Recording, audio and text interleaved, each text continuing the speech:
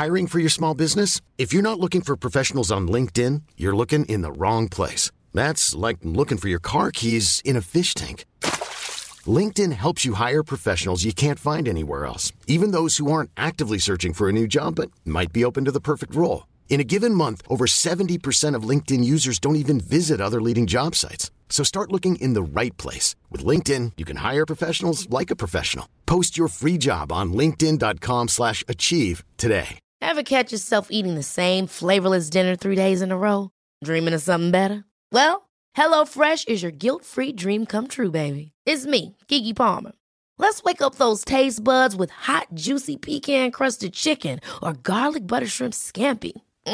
Hello Fresh. Stop dreaming of all the delicious possibilities and dig in at HelloFresh.com. Let's get this dinner party started.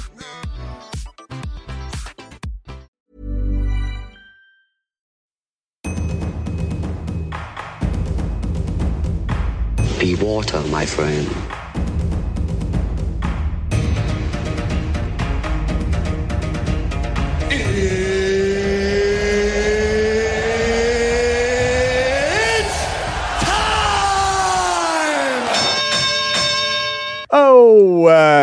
Brødre, søstre, familie, vi tilbake. Vi tilbake, yeah. Endelig, det har vært alt for lenge, ass. Det har det. Vi tilbake. Dere har fått seg en liten tan. Ja, jeg kommer rett hjem fra Filippinene. Har vært 3,5 uker i Filippinene med dama, og nå jeg hjemme igjen. Ting som vanlig. Klar for 2018. Ja. Borte bra, hjemme best. Det det. Kan man si. Jeg kom hjem på lille julaften, og det var så deilig. Kom hjem til snø, det var helt nydelig. Rett hjem til mor og far. Yes. Men faen, det så fett å være tilbake, gutta. Jeg har savnet dette her. Jeg vet at folk har savnet oss. Ja, jeg har hørt det også. Folk har sagt sånn, hei, hvor dere? Hva skjer? Hei. Det er kult med feedback. Det er kult med feedback. Det er virkelig kult med feedback. Også. Det er veldig gøy å høre. Jeg har vært mye på gymmet, og gutta har spurt, ja, hvor podcasten? Når kommer podcasten? Det varmer. Vi har et jævla kult år i vente, og vi starter året jævlig bra, for dere har masse kule homies, og han jo min homie, vi jo kompiser, men dere har tatt med dere en skikkelig, ordentlig fighter. Kan jeg si det? Du kan si det. Kan jeg si det? Jeg kan si det. Absolutt. Ja, gud, hva faen. Men kan ikke du introdusere han? Ja, det er ikke noe intro, det trenger ikke være noe intro, men bare... Hei, la meg introdusere en hver sesong. Ok, vi har med oss selveste Håkon Foss, og når jeg satt på bussen opp hit i så tenkte jeg Håkon må ha en eller annen type intro, så tenkte jeg han faktisk en dritkul type å ha en intro for jeg satt og tenkte, og han faktisk han klarte akkurat å være for min del, og føre for resten av MMA-folket, en norsk MMA-pioner. Han har vært med å trene med Team Hellboy. Han har fått han var en av de som liksom gjorde MMA stort. Han har faktisk jeg følte at han akkurat fikk lov til å liksom være med på den pionergreiene da. Noe som Mosen med på. Jeg føler Jon Olav der. Og jeg føler Joakim Hansen der. Og Jack, så klart. Og litt flere gutter, men han har fighta bare tøffe kamper fra dag 1. Grisetøffe matcher. Han en kjekk kar. Hvor høy du, Håkon? 1,88. 1,88 høy, han mørk. Han pen, og han i studio her på Rubicon. Velkommen, Håkon Foss. Tusen takk. Snakk om ordet varme hjertet, altså. Nei, men det fett å ha det her. Vi har snakket om å få det inn lenge. Ja, jævlig kult å være her, faktisk. Jeg digger denne podcasten. Jeg har hørt mye på den. Jeg har hørt nesten alle, tror jeg. Så dere gjør en jævlig kul ting her, altså. Fett, man. Jeg setter pris på det, altså. Ja, altså, vi har trent i dag. Vi har gjort litt av hvert. Ja. Jeg tenkte det en litt sånn, slapp vi lørdag kveld, alle sammen liksom det ingen her, vi alene på huset. Vi har kjøpt masse øl, og vi bare sitter og nå det liksom første podcasten tilbake, så det ikke like strukturert som vi pleier å ha det, men vi kjører på, så gjør det back in the days. Men når du snakket om tøffe kamper, med en gang du sa tøffe kamper, jeg tenkte på han der Kardestan med en gang, ass. Var det ikke han heter? Ja, Sebastian Kardestan. Ja, fy faen, den der kampen der. Det var sykt, ass. Var det Superior, Håkon? Nei, det IRFA. Stemmer. Det var i Solnahallen i Stockholm. Og det var bare en syk opplevelse, hele greia. Vi var main event, jeg og han. Og det var liksom i hjemmebyen hans. Det var altså, man burde nesten vært der for å føle den stemningen som var. For jeg tror alle som hadde kjøpt billetter i stevnet, var der for å se han. Så det var slutt liksom. Og alle var hans fan. Ja, det sånn kanskje 10 stykker der som bare der heier på meg. Men det var det jeg tenkte, for at begge to jo svenske. Du representerer jo både Norge og Sverige, så jeg tenkte kanskje at det var litt 50-50, men det var ikke det. Nei, ikke det helt tatt. Hvor han fra? Kadestan? Sebastian fra Uppsala, om jeg ikke husker feil. Og han kurder? Nei, han helt han helt svensk, tror jeg. Men han har trent mye i Thailand da. Okay. Med han Ole Laursen. Han var verdensmester i thai eller et eller annet. Verdensmester i thai-boksing. Verdensmester i den der Pacific Extreme, som ganske stor der nede. En sånn organisasjon. Han banket mange bra. For han var liksom hypa før den kampen. Husker jeg også, de snakket om at han skulle få UFC-kontrakt og bla bla, og de måtte bare ta deg. Hele greia. Så kommer du og knuser drømmene til folk. Ja, jeg vet ikke, altså, det var en jævlig bra kamp. Det kunne gått begge veier, egentlig. Jeg fikk litt, i siste runde der, så fikk jeg sånn ekstra, bare, fuck han. Jeg bare kjører på. Hvordan var oppkjøringen til den matchen? Greia var at jeg hadde ikke hatt kamp på 18 måneder når jeg møtte han. Så jeg hadde egentlig trent hele tiden, og det var sånn. Men du kom fra en vinn med Per Franklin? Jo, stemmer det. Det var Cage Warriors. Så kom jeg fra vinn mot Per Franklin, og det var i København. Og så egentlig bare kjørte jeg på og trente. Jeg hadde vel liksom småskader og sånt, men jeg prøvde å få kamp hele veien, men det var liksom, folk ble syke, events ble stilt inn, og det var mye sånn piss, og så fikk jeg den her da. Og det var bare sinnssykt kult. Fett, ass. Men hva var det, altså hvor i Sverige du kommer fra? Jeg egentlig opprinnelig fra Norge da. Du det? Ja. Fuck, sorry. Så nei, det går mer norsk det Morsan og farsan norsk, norske, og jeg født på Kongsvinger, men jeg oppvekst i Sverige store delen av livet mitt nede i Falköping. Falköping, ja. Liten sånn, som var bondeby. Ja, men det koselig. Du var en liten rebell der, var det ikke det? Litt? Ja, jeg kan si det. Ja, det var vel egentlig der det startet. Hva var det første du begynte med, eller hva slags sporter var det du startet med, og så hvordan kom du inn i MMA egentlig? Det aller første jeg startet med, det var bryting. Og så hadde jeg 2 eldre brødre, så da ble det ganske mye. Drev de på med det, eller var du den lille broren som kunne whoppe store brødre sine? Begge drev med det også. Men han ene, han var litt mer ut av en datanerd-type. Så han var ikke, han likte det ikke så mye. Men han eldste, han sånn helt gæren i bryting. Han driver med alle typer av brytesporter, liksom. Hvor mange finnes det? Det Greco-Roman, og så det finnes mange, det liksom Greco-Roman, freestyle. Det finnes beltebryting, glimabryting, det oljebryting. Det en greie? Oljebryting en greie i Turkiet. Okay. Og sandbryting også en annen greie? Ja, stemmer det, sandbryting også. Og det har blitt populært på senere tid nå. Vi snakket jo om den i Nigeria, eller hva var det, Senegal, de senegalske bryterne.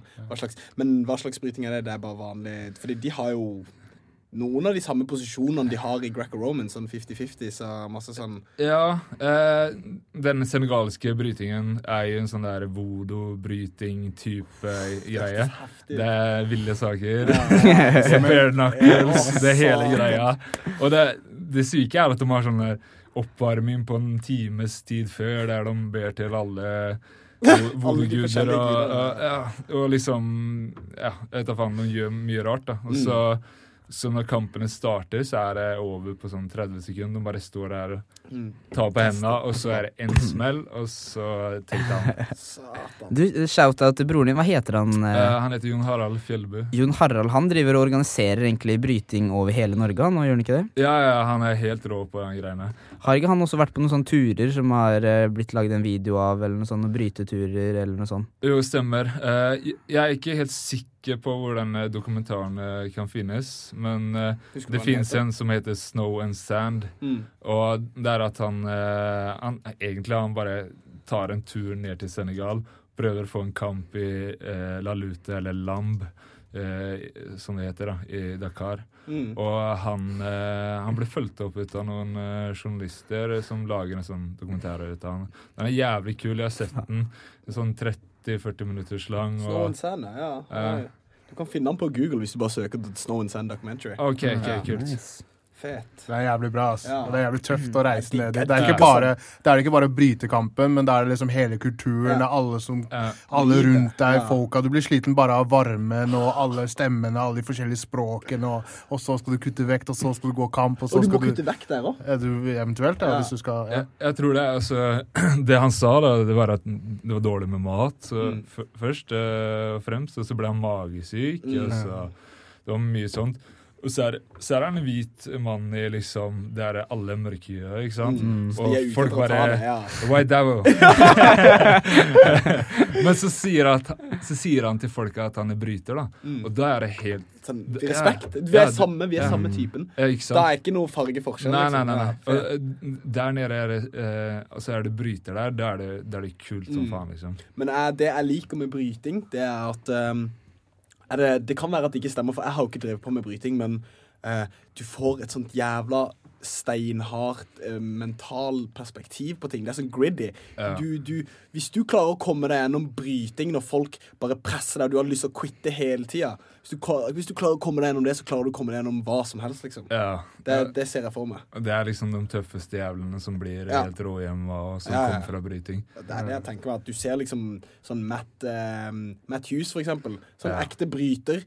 Uansett hva slags bilulykke, lemmelse, hva enn han møter på, han kommer seg gjennom det. Det sånn state of mind. Ja, de mentalt sterke, mange brytere, altså. For det mye sånn jeg husker fra når jeg var liten og startet med bryting, det var de prøvde å knekke oss på bryterlokalet, men vi var små, liksom. Herregud.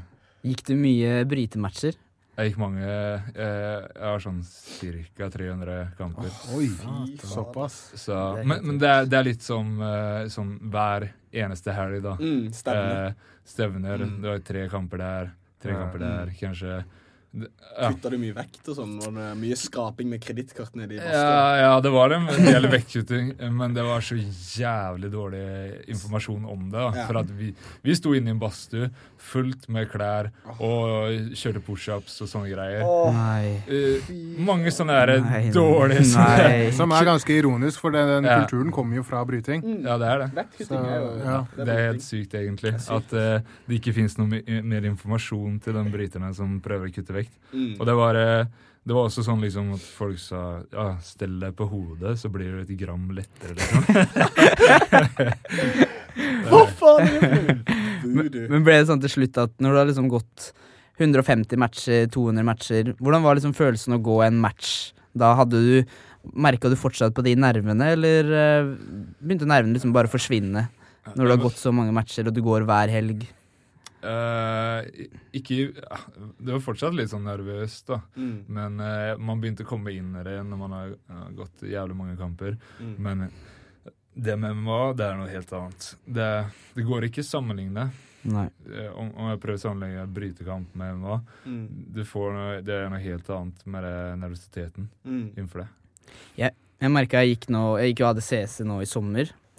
Og jeg har jo også bare gått det siste året, så har jeg bare konkurrert i MMA, og jeg merket litt på langt ifra den følelsen når man går MMA, men jeg begynte litt å merke på det når jeg skulle gå den grappling-kampen, og kanskje delvis for at jeg kanskje følte at jeg hadde noe å bevise, og for at jeg forventet mye av meg selv, men jeg husker at jeg merket litt på det der, og så folk ser på og du bærer en eller annen sponsor på brystet, og jeg tenker bare at hvis man har 300 matcher i en eller annen type kampsport, eller hva som helst, men spesielt hvis du har 300 matcher i en eller annen type kampsport, så må det hjelpe deg litt når du skal gå MMA-match. Ja, det gjør vel litt altså du litt forberedt på hva fysisk vold det da. Ja, du har vært gjennom det, sant? Det det samme, jeg mener, i mitt yrke teater, liksom. hvis du ikke har nerver, så kommer noe til å skje som ikke skal skje. Det er noe forferdelig som kommer til å skje. Det bare sånn, hvis nervene ikke der, så vet jeg, ok, dette kommer til å gå dårlig. Men hvis du har nerver, du blir alert, og jeg bare blir våken. Jeg liker den følelsen av at du bare, når du føler at du lever i akkurat dette øyeblikket, og magen din holder på å snu seg, og du tenker, ok, og så er det noen som sier navnet ditt, og så må du bare løpe ut på scenen, og så er det sånn, da er du inn i det, og så bare, med en gang du kommer ut, så med en gang noen sier, liksom, go, med en gang du tar den shaken på ADC-scenen, du er inn i det, da er det sånn, da tenker du ikke på nervene og sånn. Hei, shit, Bani har gått... Du har gått store kamper i Thailand i ring foran masse publikum, og du har gått store kamper i MMA. Var det noe forskjell på å gå i en sånn thai-kamp hvor det var masse gærne thailendere som betta på deg og skrek på deg i forhold til å gå inn i et bur? Nei, jeg tror det er litt for meg så var det litt av den samme greia. Når jeg gikk i Thailand så hadde jeg ikke så veldig mye, for jeg ble kastet rett inn i det. Jeg hadde bare trent i 2,5 måneder eller noe sånt, og så gikk jeg første kampen. You fight, you good fighter! You fight tomorrow! Brackman! I have a good fighter for you! You tipper, kick him! Good! Så sier de alltid sånn her, you win for sure! Yeah, sure. No problem! De er så sikre. You win, no problem. Men det er litt sånn litt samme greia. Det er litt, for meg i hvert fall, så er det litt sånn der out of body experience da. Er at jeg er sånn frem og tilbake, opp og ned om jeg vil, eller hva, liksom. Så du går liksom, det er sånn der, du er ikke der. Nei. Du er liksom, det er ikke, for meg i hvert fall, før jeg kommer inn, og så starter det, bam, da stenger, da ser jeg nesten ikke så veldig, jeg ser ikke publikum eller noen ting, det er liksom, hørselen blir annerledes, liksom, synet blir annerledes, noen ganger går det i slow motion, det er litt sånn, jeg vet ikke, det er vanskelig å forklare hvordan det er, men den følelsen er at du lever på en helt annen måte, det er sånn alive. Å gå en fullkontaktskamp i en eller annen type for kampsport hvor det er et høyt nivå, altså det er en sånn følelse man ikke kan forklare både under og etter fighten. Etter også, spesielt etter. Helt ubeskrivelig. Du fikk medalje i ADCC. Jeg vant ADCC. Fy faen. Ja, det var kult, takk. Det var det jeg skulle liksom komme inn til. Nei, men jeg synes jeg bare så et eller annet bilde der du stod på topp. Men hei, apropos Thailand, du har også gått thai-match i Thailand. Stemmer det. Gikk du i Piqué, eller hvor gikk du hen? Jeg gikk jeg har gått 2 faktisk. Jeg har gått 3, tror jeg. Men en var bucket fight. Bucket fight, ja. Jeg har gått 2 bucket fights. Bucket fight er når du sitter, eller Håkon kan forklare hva en bucket fight. Hva er en bucket fight? Jeg vet ikke. Bucket fight, det er syke greier. De 2 jeg gikk var det var på sånn. Du gikk 2 bucket fights? Ja, jeg tror det var samme kveld også, jeg husker ikke. Det her er et tegn på at Håkon begynner å bli punchy, han husker ikke. Det var sånn fylletur med gutta, ikke sant, back in the days. Vi var vel 20 år gamle eller noe. Så var vi PP Islands, og der har de en bar som heter Reggae Bar. Og der er det en ring midt i baren. Og så er det sånn, frivillige kan bare gå opp og si at hei, jeg vil gå i kamp, liksom. Og så får du en bucket med... Ja, vinner du, så får du en... Bucket med drikke. Ja, bucket med sprit, liksom. Så jeg husker at den første jeg gikk, så var det... Da hadde jeg litt sånn kampsportserfarenhet. Jeg hadde kjørt litt thai-boksing og greier. Og så var det en fyr som gikk rundt der og bare... I train UFC. I can beat anyone. Hva var det da? Altså, det var ikke en thai, det var en falang. Ja, det var en falang. Det er nesten bare falanger som går der. Ro ned med thai-lingoen, Nei, det er nesten bare utlendinger. Mest briter, australienere. Han var kanadenser, da. Så knocka jeg han etter han sa han hadde gått til UFC og ditt med. I train UFC, bro. Ja, han var der. I train UFC, ja. Og så kjørte jeg mot han, da. Så, hva var det du knocka nytt om? Hva var det du tok? Jeg tror det var en kombinasjon ut av kryss og hook og greier. Men det var liksom tidlig på kvelden, da hadde jeg ikke drikket så mye. Så det var bare gøy. Så fikk du en bøtte? Jeg fikk en bøtte, så ble jeg full, og så etter noen timer så bare var jeg der, faen, jeg må gå tilbake igjen. Jeg skal slåss en gang til. Og da var det sånn, der får du hjelm, og så er det sånn 18-oshansker. De er klissbløte etter et par kamper, ikke sant? Så du bare slår rett igjennom. Så det er bedre å kjøre bare knuckle nesten. Og så neste gang så var jeg der, da hadde jeg full sånn der sånn bodypainting og greier, sånn lyser og sånt, ikke sant? Kom inn I ringen der, har prøvd å gi meg hjelmen, og kastet hjelmen, og så faen ikke han hjelm, jeg skal bare slåss, ikke sant? Og drakk øl I rundepausen, og snusa, ikke sant? Steinhard, altså. Ja, nei, altså, jeg syntes det bare var gøy den gangen da, men så har jeg gått 2 profesjonelle også, en på Koh Tao, og så en Koh Samui. Men da hadde du utlendinger, eller Thai... Mot Thai eller mot det var mot Thai. Det var mot Thai. Hadde du oppkjøring og trente på et gym da? Der? Yes, det hadde jeg. Første var jeg på Koh Tao. Det var første gangen jeg prøvde egentlig thai-boksing. Og så da kjørte jeg, da fikk jeg møte en fyr som hadde par 100 kamper, tror jeg. Jesus. Og det var første kampen min. Så han var jævlig god teknisk, jeg hadde noen kilo på han da, men vi gikk alle 5 runder, bra erfarenhet, og det var mye frem og tilbake. Andre kampen så møtte jeg en tuk-tuk-driver, liksom. Da var det 20 sekunder, så var det over. Det jævlig skuffende, egentlig. Når du har trent, og så respekterer du ikke det, og så får du tenker at han vil bare vinne, eller utlending vil vinne. Liksom, ja, og så får du en kar som bare vil ha penger og legger seg ned. Ja, det faktisk en del av det der I Thailand. Tuk-tuk-fightere, eller tuk-tuk-folk som vil tjene litt penger, raske penger, og som vil ta inn på haka da, for å få par tusen baht. De skjønner ikke hva hjerneskade Nei. Liksom. De tenker bare, I'll go to sleep, Jeg sa til trenerne og gymmet liksom, hei, jeg er keen på å gå en ordentlig kamp, liksom, fikse meg noe jævlig bra motstander. Men så jeg ble jævlig skuffet. Og så ble jeg satt oppe på en sånn lastebil før kampen. Kjørt rundt I gaten der. Tonight. Fy faen, det så sykt. Og de andre thailandene, de var jo profesjonelle thai-boksere, liksom. Og så satt jeg I siden av han jeg skulle møte. Han var liksom bløt som faen, og liksom, han så bare så ned I bakken, og han var ikke fit for fight, liksom. Og de andre satt og lo av han og sånne greier. Jeg synes synd på han, altså. Men jeg snakket litt med han etter, hyggelig fyr da. Ja, det kan jeg tenke meg. Men en ting, altså du sier dette her med, jeg bare kobler det med når du sier, jeg vil møte en ekte fighter, jeg vil ha en ekte utfordring.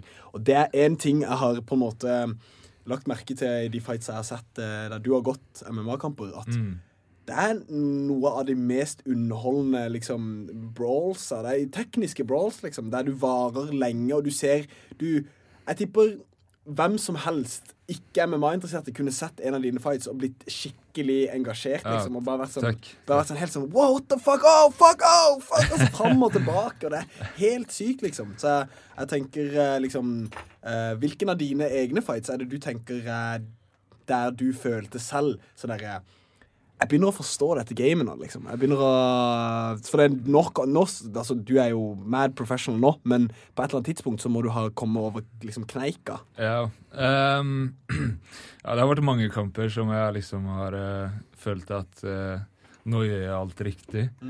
Men jeg har en tendens til å liksom... Altså, begynne å brawle litt. Ikke brawle, men bare gi slipp litt. Ja, liksom sånt. Jeg hater å rygge og prøve å score poeng, liksom. Men det ser ikke ut som brawling på den måten du tror det. Det ikke sånn swailing, liksom. Nei, det ikke sånn Diego Sanchez. Det liksom teknisk brawling der du bare biter ned på mouthpiece, så det liksom bra. Det stilen min. Jeg digger å kjøre på. Men så det visse kamper som jeg har skjønt at, ok, skal jeg vinne denne kampen, så må jeg prøve å holde meg liksom på avstand og prøve å kjøre mer teknisk. Så, men det Karlsson-kampen jeg jævlig fornøyd over. Karlsson? Ja, den Og bare for de som ikke vet hvem Karlsson nå, han har nettopp vunnet en kjempestor fight I One FC, som en av de største organisasjonene I verden. Han har nettopp fightet mot Ben Askren, kanskje arguably en av verdens beste welterweights noensinne. Så Kadsam et dritstor navn, og det helt rått hvordan du vant over han. Fy faen, for en match. Det var fin kamp. På split decision, så det må ha vært en war, liksom. Du må se den, altså. Du må se den. Alle burde gå inn på YouTube og søke. Det var jævlig morsomt. Men hele den opplevelsen var morsom akkurat der, da. For Jeg begynte å bli forbanna når jeg sto inne i buret og ventet på han, for han hadde rapper, han hadde helt konsert før han kom inn. Det sånn kvarter, 20 minutter for å komme inn. Så, men det var gøy. Ja, det var samme opplegg omtrent. Så har jeg hatt en del kule kamper i Cage Warriors. Hvordan var overgangen fra de andre organisasjonene og så gå til Cage Warriors? Var det stor forskjell? Var det mye press? Var det nei, faktisk det var litt press å gå i Cage Warriors. Liksom, du føler at ok, det veldig høyt nivå liksom. Det høyt nivå, det er det største i Europa. Det mye som ser på der og så videre. Det jeg mistet litt, eller det jeg føler at jeg mistet litt, det var at alle andre kamper så har det vært sånn bortebane, du skal på slakting, ikke sant? Det er det vi norske fightere ofte skal. Vi møter aldri noen vi er aldri favoritter da. Nei. Hvis ikke du møter en nordmann i utlandet. Ja, ikke sant? Nei, så mange ganger så har det vært sånn, jeg har vært i Tyskland eller Finland, eller så har jeg blitt tatt inn for å få juling, ikke sant? Og da har det vært sånn ekstra sånn, faen, jeg skal vise dem at motbevise det. Men så har det vært litt sånn i Cage Warriors, så har jeg ikke fått helt den følelsen da. For der prøver de å matche jevnt og greier. Møtt 3 britter i Cage Warriors nå. En svenske. Men det er høyt nivå i Cage Warriors. Det er det. Kan jeg bare bryte inn litt der? Akkurat det du prater om Cage Warriors der, du kom egentlig inn veldig tidlig i Cage Warriors, du. Er det andre matchen din du gikk mot Per Franklin i Cage Warriors? Det var første, det var i København. Men var det din første proffmatch? Nei, det var Ian Pascu. Nei. Det her var Per Franklin, 3. matchen? 4. kampen, tror jeg at det var. Så var du inne i Cage Warriors. Ja. Og uansett, Cage Warriors har jo nå fra 5 år tilbake til 10 da, til det Cage Warriors er nå, så har de har byttet eiere, de har byttet steder hvor de pleier å ha fighter. Stemmer. Så det har vært litt kult å høre på deg, hva du syns. Har du merket noen forskjell når du var på Cage Warriors før i tiden? Jeg har hørt litt ting om sånn økonomiske midlene var sterkere før da, i Cage Warriors enn det der nå, eller hva er ditt syn på hele greia? Ja, altså, jeg synes de fortsatt er veldig profesjonelle i det de gjør. Jeg fikk bare vært med på et stevne.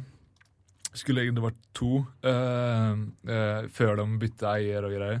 Men det har vel vært samme gutta hele tiden, som jeg skjønte, Graham og Ian, som har vært styrt skuta, liksom, eller skipet. Men det jeg var i Danmark, så synes jeg var jævlig profesjonelt. Det den første, jeg tror det var 2014, mot Per Franklin, og så var det jeg i Mossen, det var hele Dream Team. Gutta følte jeg der og da. Bra jævla natt. Eller kveld. Vi alle vant. Ja, alle i kamp samtidig. Han gikk en syk kamp mot Enoch. Jeg husker ikke helt hva han heter, en spanjor. Og han holdt på å bli knocka og snudde den kampen. Da var det sånn, jeg tror han fikk en illegal albue i bakhuet. Det var mye frem og tilbake i den kampen. Så gikk Mossen, han gikk mot Bruno Carvalho. Bruno Carvalho. Det var så teknisk pent av Mossen i den kampen. Og så hadde vi med Aristo og Teta og Jon Rein og hele killer-teamet, liksom. Det var sykt bra opplevelse. Og etter det så skulle jeg egentlig gått mot Matt Ineman i Jordanien. Jeg tok en sånn short notice fight. Matt Lindland? Matt Ineman. Inman, ja. Han er ganske god. Ja, han har vært med lenge i Cage Warriors. Jeg føler han går mye kamper, ass. Ja, han har gått masse. Jeg ser han liksom hele tiden han er der. Og så etter kampene så han sitter alene, pakker sammen sekken, og så bare går han. Som han har vært på vanlig jobb, liksom 9 to 5. Han er veldig, veldig god. Svartbelte, med god stående. Men kan jeg, for jeg husker jeg leste en artikkel for en stund tilbake om hele denne fightersikkerhet og bare alt det med du fortalte at du hadde vært i Russland eller et eller annet sånt der og vært gjennom et helt løp der du bare fikk se en helt annen verden av hele sporten, liksom, der du på en måte. Eller, jeg husker ikke helt, kanskje ikke det var Russland, men det var et eller annet med at du hadde gått kamp, og det var ikke noe kontroll, det var ikke noe fight og sikkerhet. Kan du huske hva det var? I Finland. Var det Finland? I Finland var det litt sånn.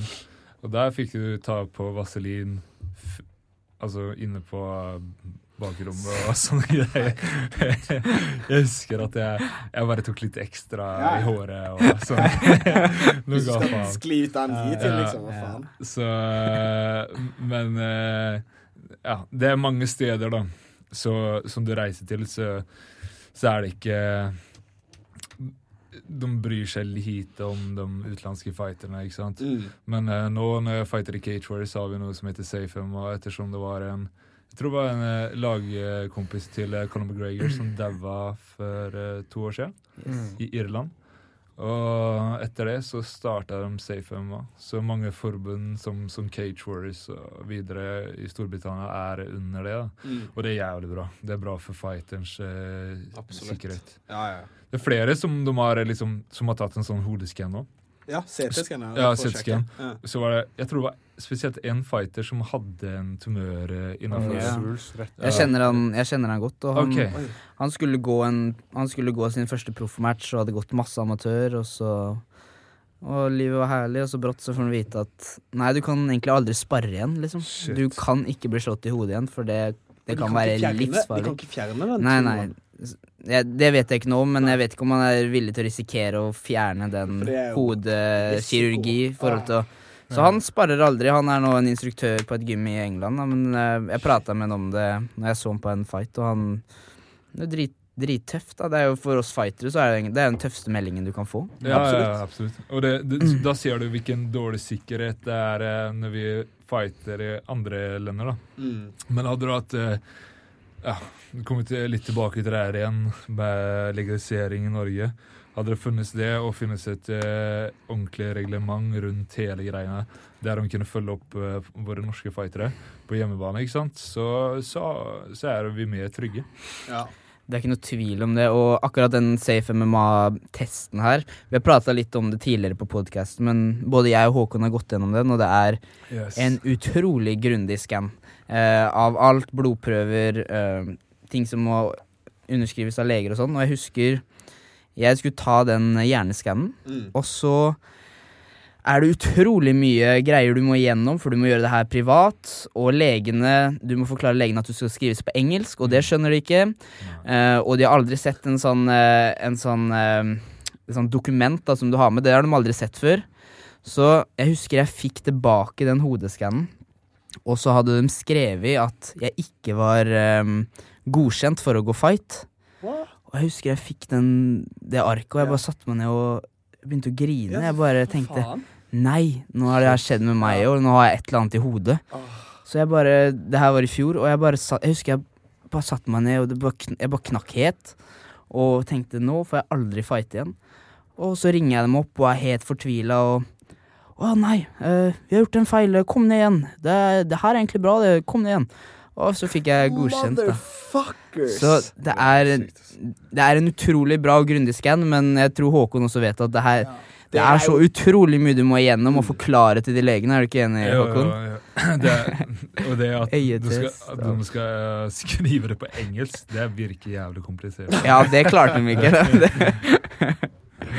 Nei, det er mye. Det er øyetest, det er hodescan, det er hele pakka egentlig.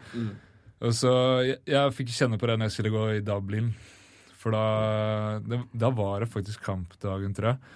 Og da begynte de bare, det er greiene, jeg skjønner ikke hva som står her. Så viste han meg, han hadde en sånn chat med legen her i Norge, uten jeg visste om det. Og til slutt så sa de bare, ok, greit. Det er noe du ikke trenger på kampdag, altså drive og... Jeg er usikker på det.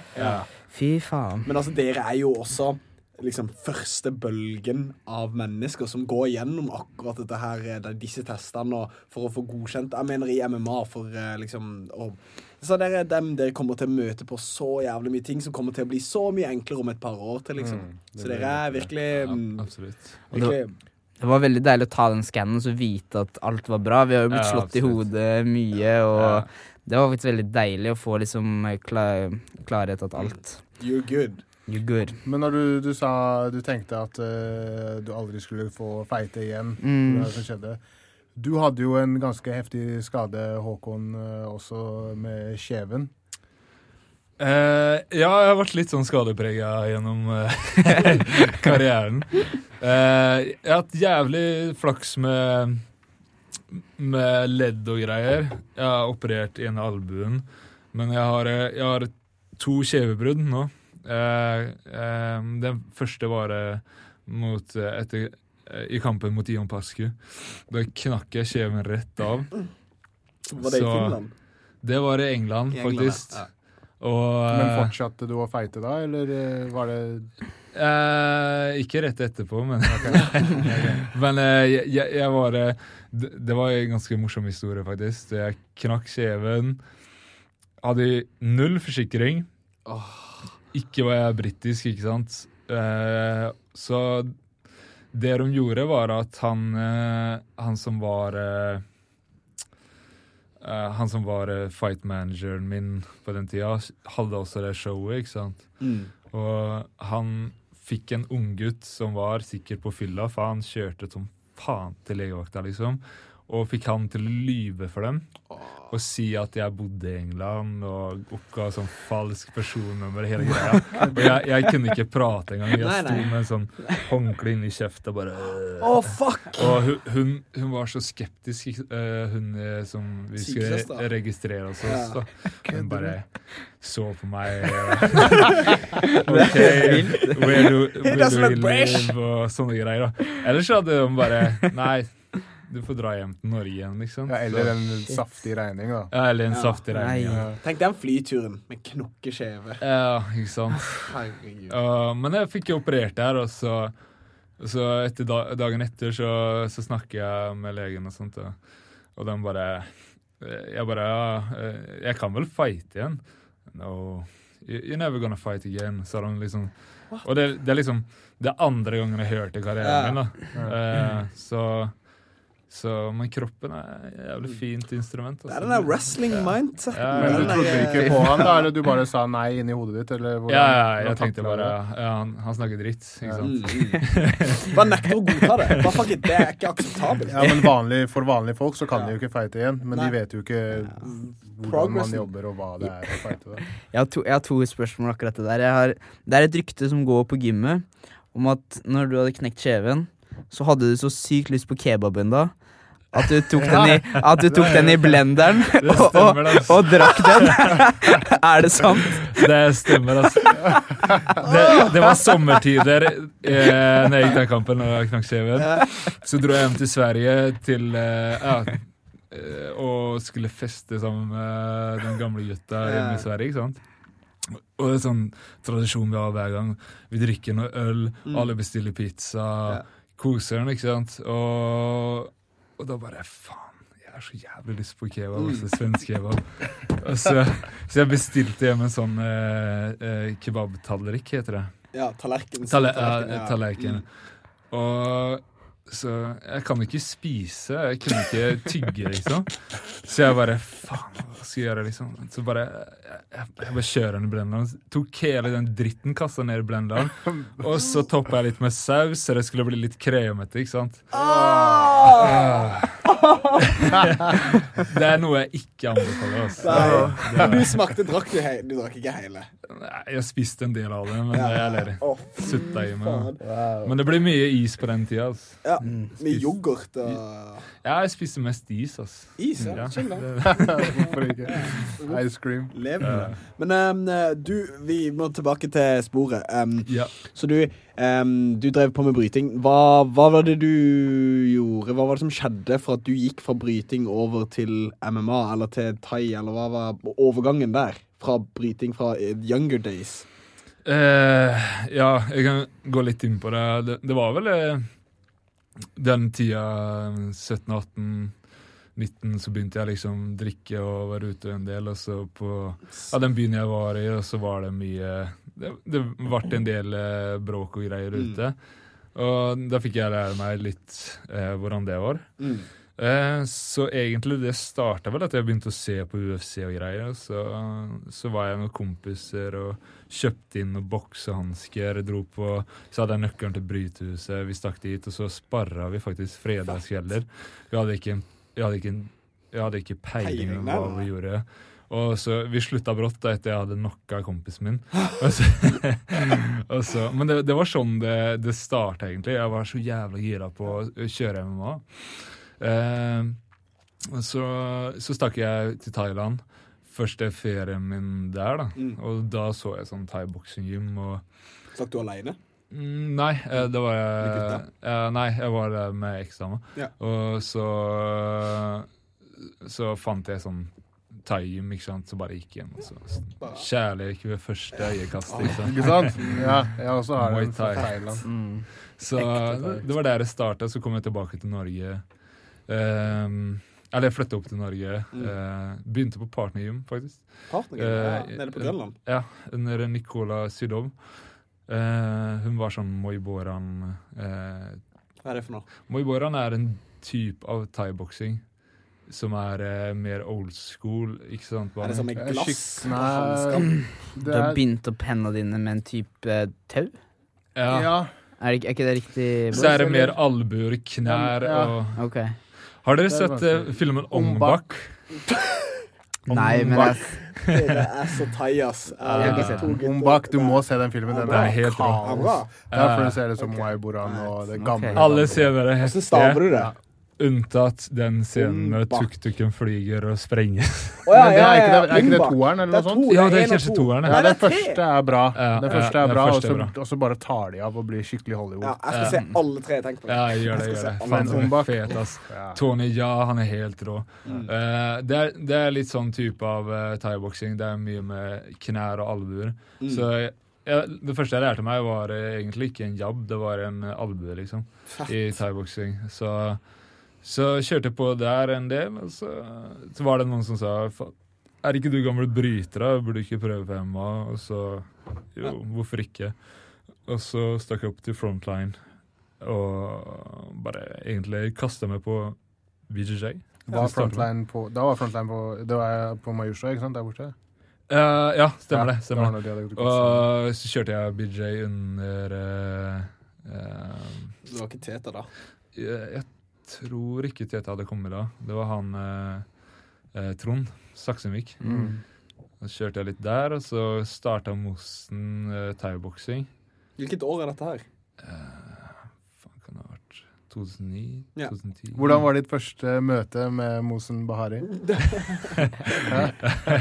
Jeg husker ikke så mye av det. Ja, det var litt frykt. Hvis du ikke kjenner han, så smiler han ikke. Nei. Jeg er fortsatt redd for han. Jeg har sett han på gata. Jeg har vært sånn, han kjenner meg ikke igjen, bare gå. Liksom, jeg tør ikke å ta sjansen. Jeg testet grensene mot Mosen. Jeg bodde sammen med Mosen og Jack, ikke sant? Ja. Kødda mye med... Dere har bodd sammen. Det er faen med guttekollektiv, sikkert. Shit. Nei, Mosen han er jævlig snill fyr, da. Han er det? Ja, jeg vet det. Så du ble godt tatt imot på Frontline da, når du kom dit? Yes, og så etter hvert så han at jeg var sulten, kanskje, da. Så han tok med meg opp til Team Hellboy. Ja. Wow, fortell litt om det. Det synes jeg er veldig interessant, og jeg tipper mange av de eldre lytterne også. Team Hellboy, fortell. Hvordan trente dere? Det var kult å være sammen. Skjønte du da at Joakim Hansen, var han allerede en legende da, eller var han en up-and-comer når du trente med han? Eller? Nei, han var legende allerede. Han fightet i Pride? Det var liksom, jeg kom inn ned i kjelleren der på Sandaker, så var jeg Simeon der. Han var der daily, liksom, Simeon Torresen. Og så var Joakim der. Faen, man blir litt sånn starstruck når man kommer inn der og ser Joakim Hansen sitter der, tar seg en snus og chiller, liksom. Men det var en jævlig heftig opplevelse. For hver dag så var det en fight, ikke sant? Det var ikke noe... Jeg husker ikke helt opplegget, men jeg tror det var... Vi startet først med sparring i sånn 1,5 time, og så grappling. Og det var hver eneste dag. Og jeg husker at en av de første sparringene jeg hadde var mot Simeon, uten legebeskyttere. Og det var liksom han knocka meg med low kicks. Så det var Barbosa-style. Det var liksom litt sånn Valetudo-aktig. Eller hva heter det? Shooterbox. Sånn Vanderlei-style. Jeg tror det var der Joakim hadde fått sin for han var vel i Brasil og greier, tror jeg, i starten av karrieren hans. Så han lærte vel seg hvor han skulle trene på den måten. Så men det var jævlig kult. Einemo innom iblant. Bernhard, Simon. Ja. Det var liksom alle Cuba, Mossen, alle de gamle gutta. Wow. Hvordan var det å grapple med en type som Joakim Hansen? Jeg har hørt at han har grep som bare helt sånn, det helt utrolig. For å være 70 kilo, hvor sterk han da. Ja, det var det jeg merket første gang jeg grapplet med han. Da tenkte jeg, faen, altså, han føler som han veier 100 kilo. Satan! Han var så jævla sterk. Hva faen han lagd da? Jeg vet ikke, ass. Herregud. Det en tøff jævel. Veldig tøff jævel. Bare ta tak og sånn grepstyrke. Altså, jeg har sett noen av de her fightsa til Joakim i Pride. Det liksom bare sånn han er en special son of a bitch. Fy faen. Helt fantastisk. Det latterlig. Men du, i Frontline, i 2009-10 så kom liksom, hva var planene dine fremover da? Hva var det som, du tenkte, nå er jeg fan, nå skal jeg bare bli flink til å strike, eller grapple, for nå har du allerede bryta som faen, så nå har du jo egentlig en sånn base som jævla fin. Ja, det var egentlig var det bare å prøve å overleve alle de her dagene. Men det var jævlig gøy. Men på den tida så jobbet jeg også 100%, så jeg kunne ikke trene fullt. Men jeg synes det bare var gøy å trene hardt, og jeg trente vel aldri på noe spesifikt, egentlig. Bare prøvde å bli all-arounds, så stort som mulig, ikke sant? Så begynte jeg vel egentlig å tenke at jeg ville gå kamp og greier.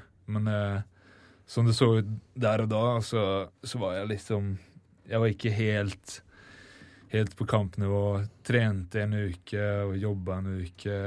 Gikk du noe særlig amatørkamper da? Jeg gikk en semiprokamp i Manchester klokka 12 på dagen i en gymsal. Ok, det det hele? Det var det hele. Shit, og så rett på pro? Rett på pro etter det. Shit. Så, men det var en opplevelse, det. Så. Men det faen meg et eventyr, altså. Så nå har du vært gjennom egentlig, altså, du har jo tenkt å fortsette med dette her. Det er jo din passion. Ja, absolutt. Nå gjør jeg dette på fulltid, og endelig komme til det punktet så jeg kan gjøre det på fulltid. Det strever så mange år for å komme hit da. Så nå skal jeg bare kjøre på så lenge maskineriet holder, så lenge jeg har lyst. Hvor gammel er du? Jeg 31 nå. Du har god tid. Ja. Du har ordnet deg sponsor også, som gjør at du kan gjøre det fulltid. Ja. Jeg startet som pro når jeg var 26 da. Litt sånn sent. Skulle vært ung og fresh som dare, men ikke... Jeg hadde håpet på at, eller jeg hadde ønsket at jeg hadde tatt bedre valg i starten. Det var en ting jeg tenkte vi skulle spørre deg om. Vi pleier å spørre de profffighterne som her, om de har liksom noen tips da, til unge up-and-coming fightere da, som har lyst til å gå amatørkamper, proffkamper kanskje etter hvert. Hva er liksom ditt tips da, til de unge fighterne? Tipset å holde seg på trening. Prøve å ta alle tips fra treneren hele tiden. Kontinuerlig trening, spise ordentlig, ikke tenke på noe vekt. Og liksom når treneren din sier du keen på amatør, liksom, så kjører du på. Men jeg ser alt for mange der ute i dag som gønner på. Ja, de kommer på trening, og så er de der 2-3 måneder, og så bare, faen, jeg skal gå kamp, liksom. Det liksom, prøv å gjøre deg klar. Du har god tid, i hvert fall om du liksom, si at du 20, 22, 23, liksom, så har du god tid, da. Og ikke stress. Liksom, ha det gøy. Ja. Hva tenker du om for eksempel sparring? Hey, it's Danny Pellegrino from Everything Iconic. Ready to upgrade your style game without blowing your budget? Check out Quince. They've got all the good stuff, shirts and polos, activewear, and fine leather goods, all at 50 to 80% less than other high-end brands. And the best part? They're all about safe, ethical, and responsible manufacturing. Get that luxury vibe without the luxury price tag. Hit up quince.com/upgrade for free shipping and 365-day returns on your next order. That's quince.com/upgrade.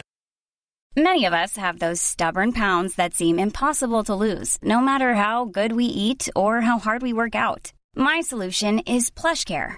PlushCare is a leading telehealth provider with doctors who are there for you day and night to partner with you in your weight loss journey. They can prescribe FDA-approved weight loss medications like Wegovy and Zepbound for those who qualify. Plus, they accept most insurance plans. To get started, visit plushcare.com/weightloss. That's plushcare.com/weightloss.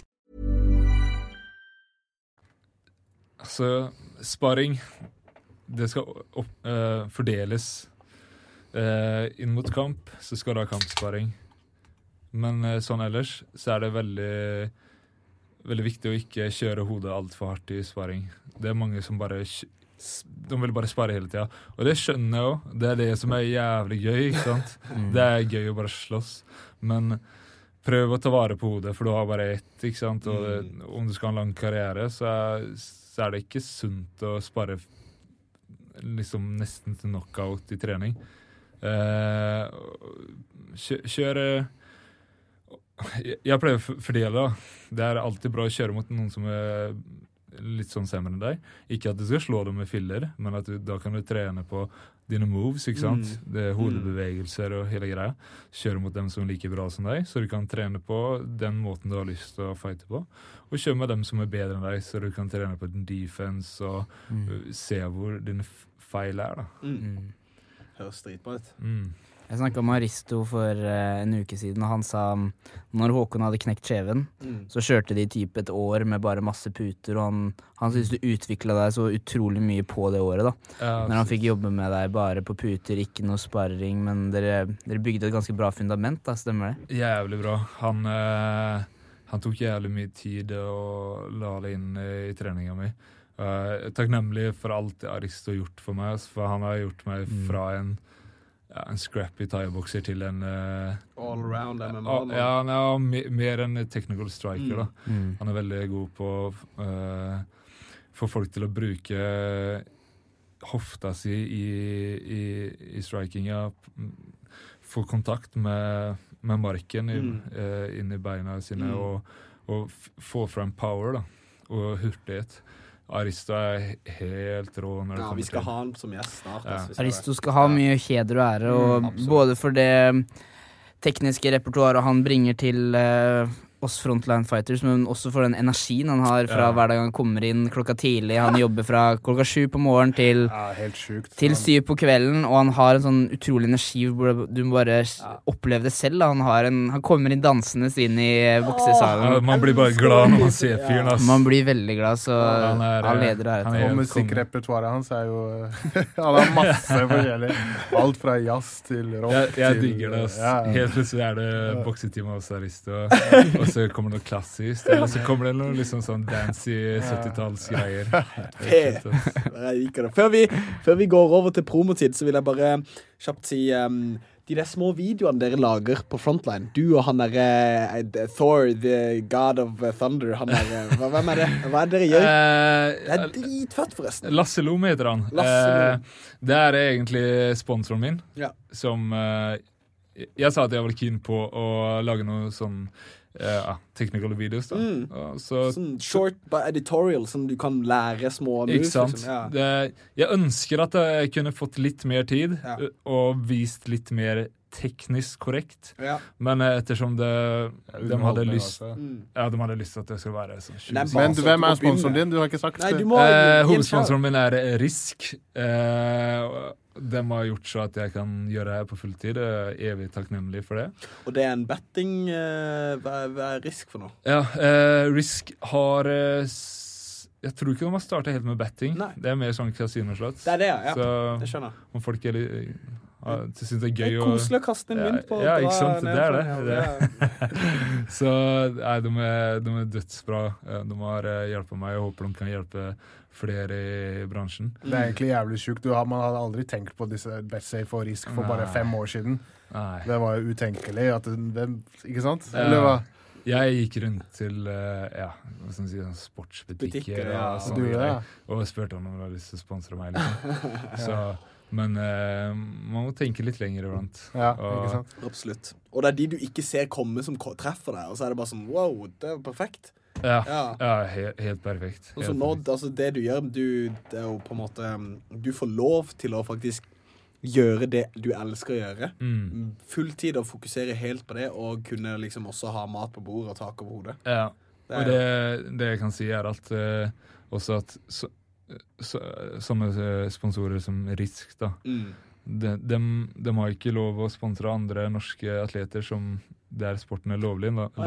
Ja, sånn ski og sånne ting. Nei, for det er Norsk Idrettsforbund, Norsk Tipping, Norsk Idrettsforbund og Norsk Tipping som har alle dem da. Så det er jævlig, jeg er takknemlig som faen for det. Fett. Jævlig kult. Vi går over til promotid. Promotid. Oi, stemmen kommer fram. Jeg prøver. Men hei, vi er jo tilbake i 2018, blandet kampkunst, og vi har som sagt ikke så veldig mange sponsorer, men vi er veldig fan av alle de lytterne våre, så vi har 2 ting dere kan gjøre for oss, hos oss i Blandet Kampkunst. Det du kan gjøre, det kan gå på Facebook eller på Instagram, søke Blandet Kampkunst. Du kan gi oss en like, et følg, du kan skrive konstruktiv kritikk, eller ikke konstruktiv kritikk, hva er det du enn føler for å skrive?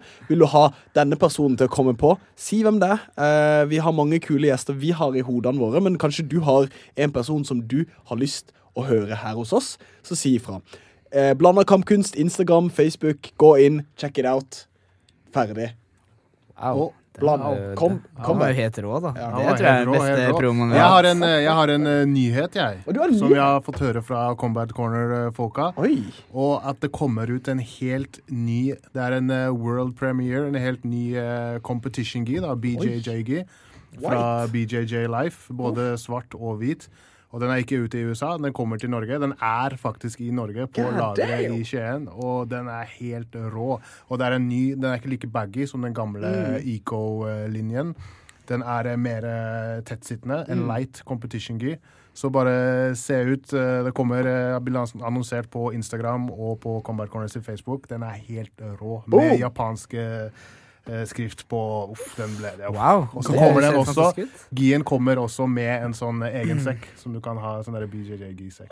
Den er vakker.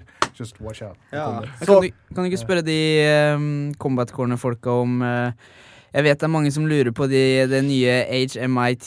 HMIT, den er ferdigprodusert, og de sa de har akkurat betalt for transport, så den kommer med fly, faktisk. Hva er det? HMIT står for Handmade in Thailand.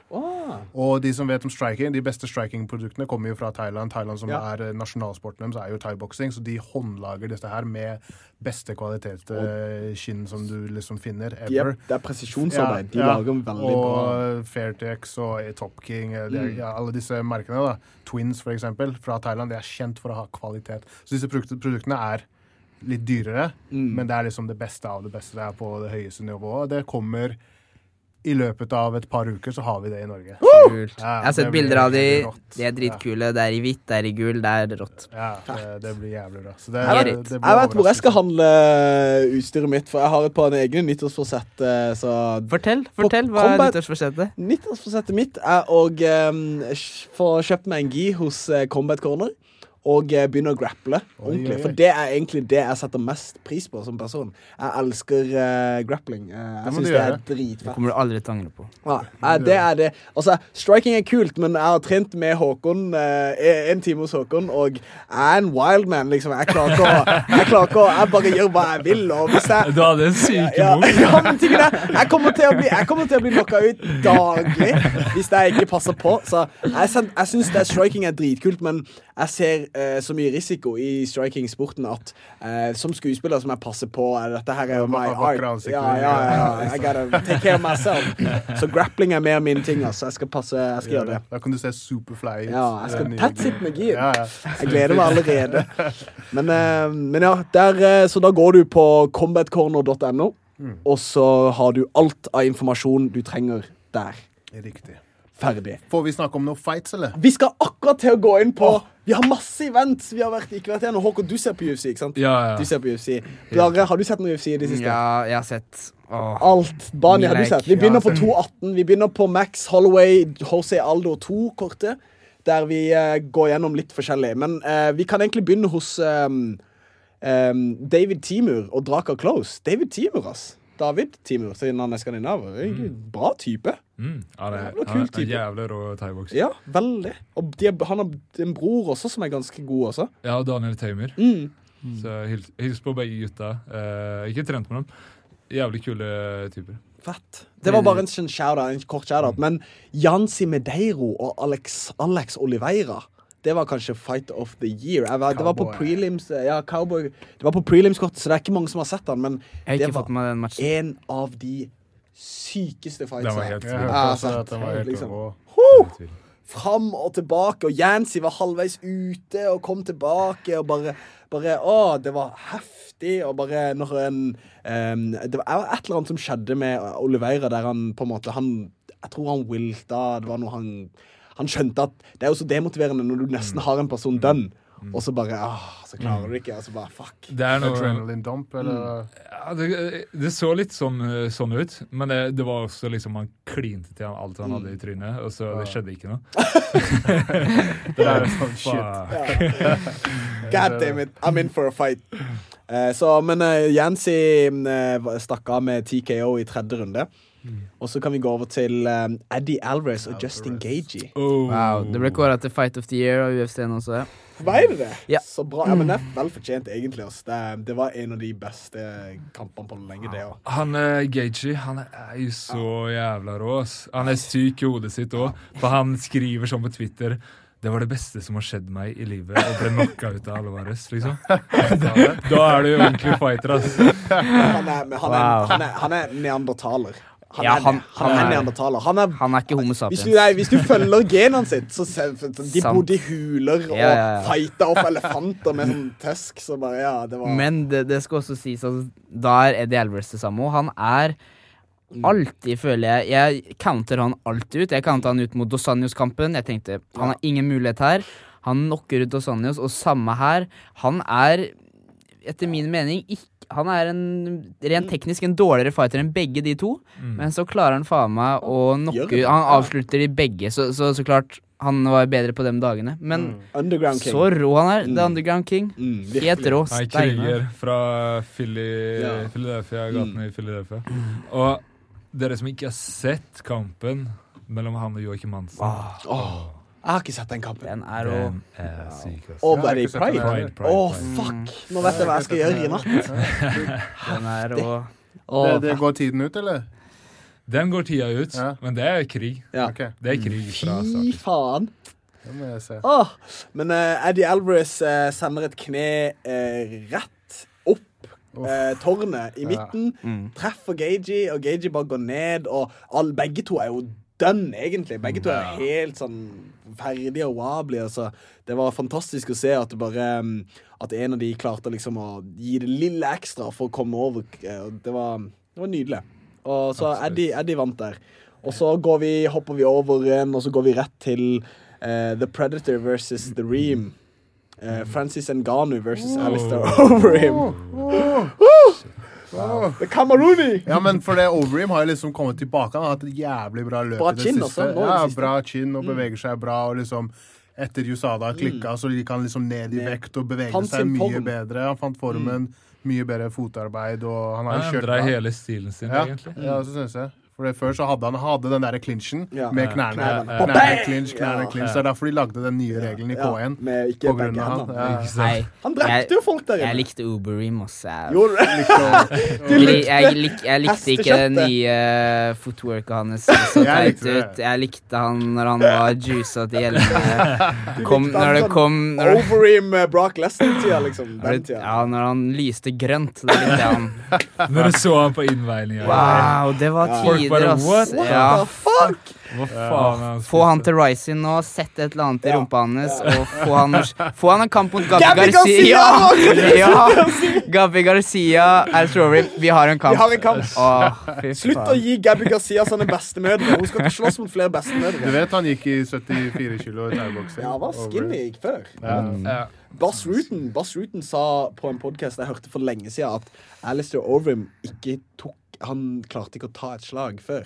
Han var sånn, han klarte ikke liksom å bare den der, du vet den der når du først forstår at jeg dør ikke av å få et lite slag i ansiktet. Du er ikke lagd av krystaller. Du kan liksom motta ting. Hva heter han som går i Pride som har gått over 50 kamper eller noe sånn svære, som blitt millionær på det da? Bob Sapp. Han tåler ikke å få slag. Han har det fortsatt. Han er sånn, don't hit me.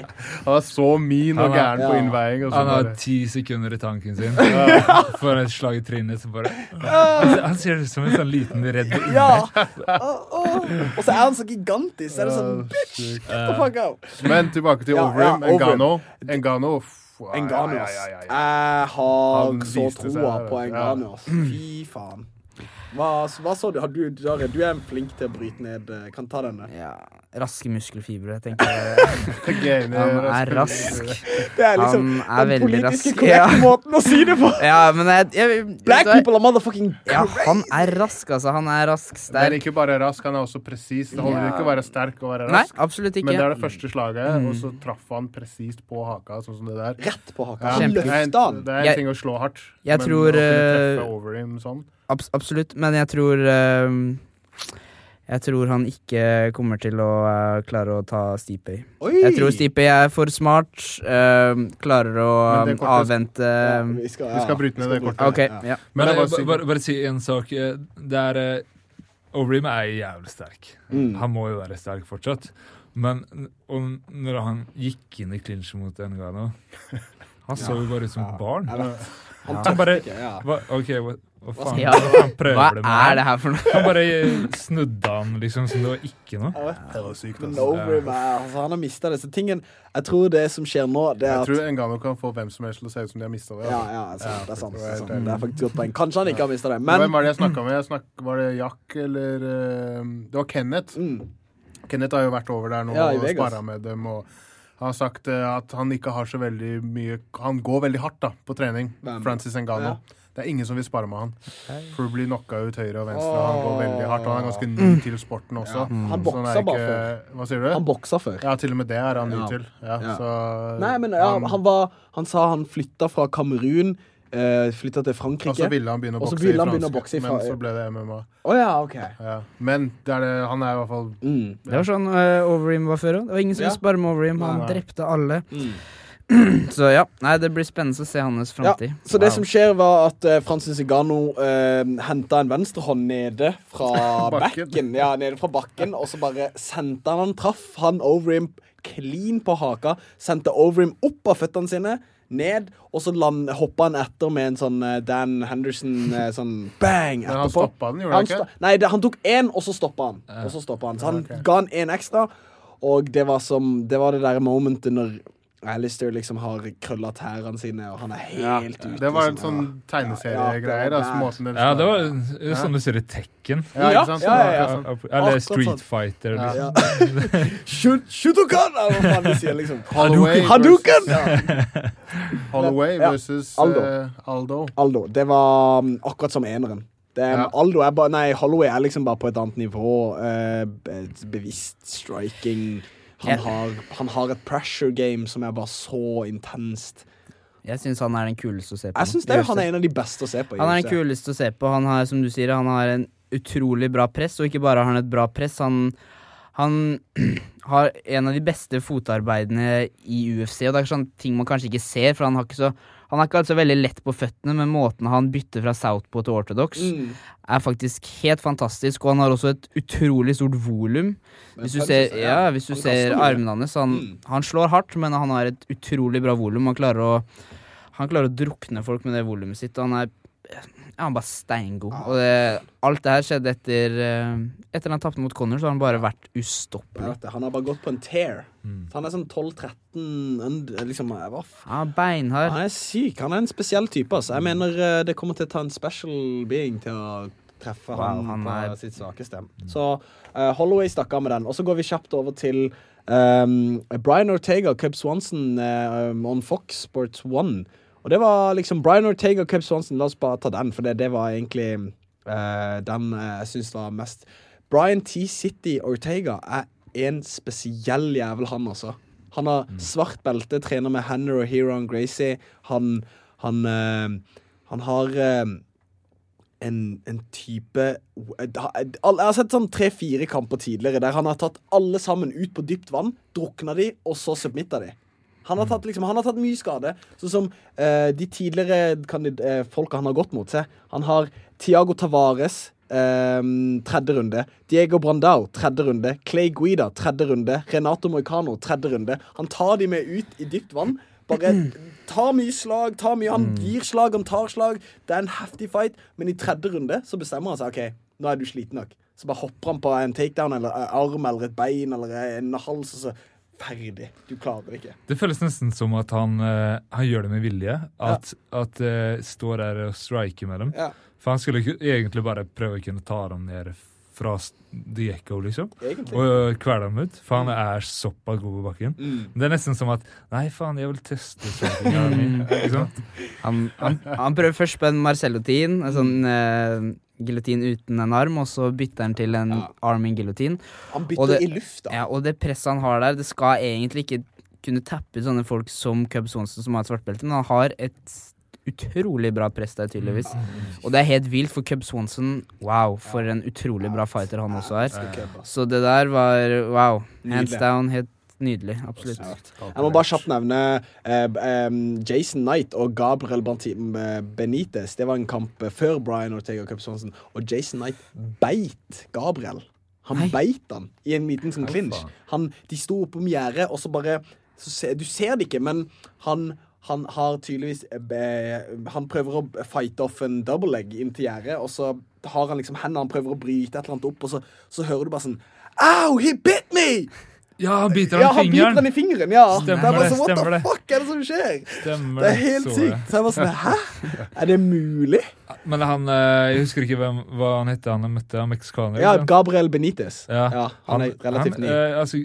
Han Knight, han pleier å være sånn dominerende. Snakke skyt og være der, men han fikk det ikke til. Nei. Gabriel er hard. Gabriel er fet. Så det var en decision til Benitez som vant. Men Brian Ortega vant på guillotine i 2. runde mot Cubby Bear Swanson. Og så kjapt Lawler Dos Anjos. Kjapt. Bare hva skjedde med Lawler? Det var main card på Fox, og så er det 2-19. Cyborg Home? Ja. Okay. Så hva er det som har skjedd med Lawler? Jeg tror han er jeg vet ikke. Han har sparet jævlig hardt lenge og gått jævlig mange tøffe kamper. Det var trist. Jeg ble lei meg å se på det, liksom. Vi kan breake ned den kampen litt. Dos Anjos, alt for rask, alt for teknisk. Og han bruker ikke den stilen som han brukte i 70 kilo, som han bruker i 77. Han bruker mer volum i stedet for power. Og han fokuserer på å lage skade. Han visste at han ikke kan stå der og bange med Robbie Lawler de første rundene i hvert fall. Robbie Lawler er alltid farlig. Syk, Men han fucka opp kneet hans. Han gjorde det, han sparket han. Ja, du ser at beina hans ikke holder, og etter det så står han bare inn mot buret og tar juling. Men han er jo så tøff, så han gir seg aldri. Jeg tror også at det er mye inn på det Håkon sier her, at det er ikke sikkert Robbie Lawler møtte opp noe dårligere enn han noensinne har vært, men jeg tror rett og slett at Dos Anjos, han er virkelig i sin peak performance-form nå, og han var rett og slett han fightet en dritsmart kamp, og han er i en vill form, så jeg tror rett og slett at det var så sykt bra Dos Anjos som møtte opp, som var grunnen til at Lawler så dårlig ut, og ikke kanskje for at han har trent dårlig. Muligens. Nei. Jeg er enig. Altså, det var en spesiell opplevelse å se Lawler bare gi opp, men ikke gi opp. På en måte bare prøve å overleve, og ikke prøve å finishe noen. Det var intenst. Altså, det var sånn hva som har skjedd. Og så har du Ricardo Lama som ble knocka ut av Josh Emmett med en heftig left hook. Det var sykt fin. Og bare sånn, bam, rett på, Ricardo ut, liksom. Og så var det Santiago Ponzinibbio og Mike Perry som jeg trodde kom til å bli the fight of the year. Som var en jævlig gøy kamp, men det levde ikke opp til forventningene. Det var en hype som ikke klarte helt å leve opp til. Det var mer en slagfest. Det var det. Og det begge to viste mye hjerte. Men man ser at det brister litt i det tekniske aspektet, i hvert fall til han Mike Perry. Men han liker bare egentlig å kaste bomber. Han ser ut som en gammel Robbie Lawler. Han gjør det. Interessant type. Altså. Jeg liker han ved en eller annen grunn. Jeg vet ikke hvorfor, men jeg liker Mike Perry. Ja. Men ja. Og så Glover Teixeira vant også med en TKO mot Misha Cirkunov. Det var Lawler, Dos Anjos, og så over til den nyligste cyborg, Holly Holm. Og der det egentlig bare vits å snakke om de to siste. Altså, jeg mener Khabib og Edson. Khabib. Jeg ble så glad av å se det der. Faen, det var skikkelig sånn der show. Fy faen. Ja, han helt rå. Ja, jeg elsker det. Bakkegame. Ja, bakkegame, og hvordan han bare holder presset, og de sparkene som Barbosa har, ikke sant? Han kastet sparka mye. Han har de sykeste sparka, men når du går inn mot disse sparkene, inn mot en fighter, så demper du mye av det slag. Du får ikke samme. Hvis du går bakover, bam, da får du fulle trøkken, bam. Du går inn og kveler sparkene hans, kveler han hele tiden. Og det ikke noe særlig, det ikke noe teknisk måten Khabib beveger seg, fotarbeidet. Altså, han står rett opp og ned, litt sånn der karatestil, han går rett fram, men det presser bare ødelegger for deg, da. Hadde hva heter han nå? Barbosa hatt power i hendene sine, så hadde han ikke kunnet hatt en gameplan. Men han visste at han har bare power i beina sine, ikke sant? Så da det bare å røse inn på boksedistans hele tiden. Men han brøt han ned. Sånn, både fysisk og så psykisk. Så du ansiktet hans? Og han hadde gitt opp i tredje runde der. Så var men han kastet noen spark også. Ja, han kastet spark, han kriger og han fortsetter, men du så at det liksom, jeg har prøvd alt, og så bare når han ligger oppå deg, presser, du reiser deg opp, han tar deg ned, reiser deg opp, legger ut armen, da har alle så får han Khabib-blåsen der og kjører ground and pound. Han jævlig selvgod også, Khabib. Etter kampen så sier han at I could finish in any time, but I went to the rounds. Men altså, Håkon, jeg vet ikke hvorfor, men jeg tror på han i akkurat det. Fordi at han sier liksom sånn, jeg har vært ute såpass lenge at han ville bare kjenne på det å være der inne så lenge som mulig. Så det betyr at det var en sånn far og sønn moment der han leker med han liksom, sånn, på bakken der så gjør han det. Han gjør det. Han har full kontroll. Med det presset, og den balansen og bevegelsen, og det liksom jeg tror ikke du skjønner det før du føler det. Altså, jeg tror folk blir sjokket, tror du ikke det, når de ligger under han der. Ja, absolutt. De har aldri følt en sånn type press, top game, liksom. Han gjorde faen meg sammen med Dos Anjos også. Ja, han gjorde det. Det er sant. Sant det. Darre, hva tenker du? Jeg tenker det er sykt å se hvordan en type som Barbosa, som har egentlig vært på en skikkelig tier nå, får han til å se ut som en amatør nesten, ikke sant? Og vi alle vet hvor god Barbosa og du må tenke på at han i en camp med Frankie Edgar, som en av de beste MMA-bryterne i gamet. Mark Henry og Ricardo. Ja, de har sikkert en knallbra gameplan. Han har sikkert språlet 1 million ganger før den kampen her og trent masse bryting, men allikevel så hjelper det ikke. I must win this, og så går han fremover. You know. You know. I deserve this. I deserve this. Og så det så, jeg tror folk begynner å tro på han også. Altså, you must give up. He's right. You must give up. You know what, maybe you're right. Let's just give him the motherfucking... Men hvem det nå, tenker dere, så dere det bildet forresten, når han satt på panseret til Dana etter fightsa? Han sitter på panseret til Dana, på bilen til Dana, med denne hatten sin på, og en ekstra sånn hatt til han, så sitter han bare sånn. Og bare ser på Dana, og så skriver Dana sånn, look at this motherfucker sitting on my car when I get back. Han sa et eller annet Han sa et eller annet under den intervjuet han fikk etter kampen at give me 1 hour and I can take on your boy Conor McGregor. I just need 1 hour rest and I can take the next one. Jeg tror på der også. Wow, jeg vet ikke hvorfor. Men du snakket om kraft og boksinga, at Barbosa ikke hadde boksinga. Hvis Khabib skal møte Conor, så precis som han og den kraften som han har for den vektklassen. Han skulle aldri kunne ha samme gameplan mot Conor McGregor, som fryktelig god i presisjonsboksing og har power som faen. Så jeg tror han må skyte. Om han møter Conor, så tror jeg han kommer skyte fra lang avstand. Bare drive. Bare press liksom inn til gjerdet til han får den takedown. For når han først får tak i det, og han presser opp til gjerdet, så du liksom, da det sånn, ok, hva skal jeg gjøre nå? Husker du Randy Couture, James Toney? Bare stup etter en ankle kick. Bare ikke tenke den uppercutten kommer ikke, og så få ned. Den kommer ikke. Den uppercutten, den bare eksisterer ikke. Men den altså var en oversvømming. Men Tony, hva tenker dere med den matchupen? Tony farlig nå, altså. Tony jævlig farlig. Han jævlig god fra bakken nå. Det det. Men jeg vet ikke om han skulle kunne overleve sånn top game som Khabib har. Jeg tror ikke han 10th Planet Game ikke så bra. Jeg tror ikke de albuene fra bakken og opp funker på Khabib. Jeg tror ikke det breakdancing moves. Shit, ass. Det hjelper ikke å bære traktorhjul. Nei, Vanya ledd et par ganger av sånne Instagram-videoer til Tony der han gjør noen moves. Det var sånn, what the fuck's wrong with this guy? Men si om det en 5x5 runder eller kamp, ikke sant, som det kommer bli, og han holder ut og ikke blir avsluttet, så faen meg, Tony har en kondisjon fra helvete. Det har han. Og Khabib har vektkuttingproblemer. Han har vist ordnet opp i det nå med hjelp, og det var vist mye lettere denne gangen. No more tiramisu. Tiramisu, altså. Og så var det selvfølgelig Cristiane Justino Santos versus Holly, the preacher's daughter, Holm.